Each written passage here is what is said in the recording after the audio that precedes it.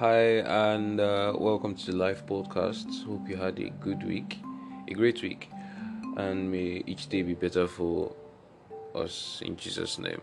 Amen. Let's pray. Dear God, we thank you for today. We thank you for whatever time we're listening to this now. Thank you for the course of our life. Be exalted in Jesus' name. We pray that you forgive our sins and our iniquities, and we pray that the course of today goes in our favor in the name of Jesus. Let our salvation be secure and let your name be glorified in our lives. Amen. Amen. All right. This is the first part of the Matthew chapter 6 special, and this one's going to be about giving. So, Matthew chapter 6, verse 1 to 4. I'll be reading from the NKJV version, New King James Version. Matthew 6, verse 1 to 4. Take heed that you do not do your charitable deeds before men to be seen by them.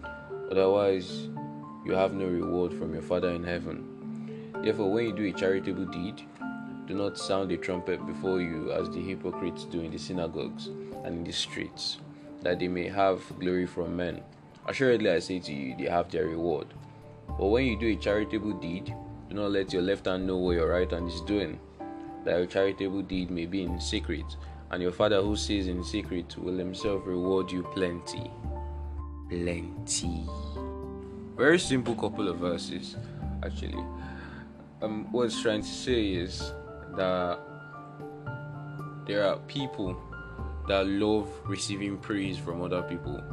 They would carry large checks or packs of money to church or to gatherings, not only church, to gatherings, place of worship, events, whatever, and they would flaunt it for people to see, or they flaunt their dressing for people to see, or something they own, at least, if it's not money alone, or something they own for people to see. And it's either people praise them or people talk about them. They are always more or less in the spotlight. Yeah. And God is like, all this one you are doing is okotomia. It does not affect me at all. So if you receive praise from other people, if you receive glorification from other people, God is not going to do anything. God is like, the advancement you needed, you've gotten it from other people, so there's no need for me to butt in again. That's the way God operates. So when you do something good, like in verse 3, when you do a charitable deed, do not let your left hand know what your right hand is doing. It simply means do good stuff, be kind to other people without thinking about it, without it troubling you. Let it be something that comes of you freely. Be nice, be kind, be generous. It's not hard per se. Maintaining it might be hard, but being kind is not hard. There's a peace that comes with just being free with people, just doing stuff for other people. There's actually a peace that comes with it. It's like a river, it's just endless. You feel so happy doing things for people. I remember a time that a friend of mine needed something and I could not give it to him because I didn't have it. I felt pain, but if I had it and I gave it to him, and I gave it to him, I would have felt so relieved, like you are easing someone of pain or distress, not giving someone pain and distress. Get me? And our same God, our same God, he hates pride, or he dislikes pride. The book of 2 Corinthians 10 verse 17 says, let the one who boasts boast in the Lord. If you have any reason to be proud, any reason to have pride or a large ego, let it be in godly things. Let it be about salvation. Let it be about the exaltation of God's name, not for your mere things. So to give people, you don't need to be there presently. I mean, the world is so advanced today that you could do transfers to accounts. You could you could send money to the motherless homes, to orphanages, to people that need help. You could distribute food. You could do so many things. You could invest in businesses. It's endless opportunities, honestly, endless opportunities.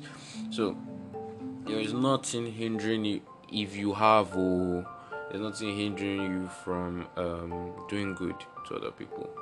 It starts from the way you speak to people, the way you respond to them. So then it starts affecting the way you think about them. Then it starts affecting what you listen to, because what you listen to and what you see with your korokoro eyes really matters. So always remember this, and little by little we'll be able to be better people that can give freely and give happily. Right. Let's always remember to social distance, to wash our hands, to pray, to read the Bible, and to always wear a mask. God bless you all and stay safe. Yes, if you want to give your life to Christ, please stay for the next segment.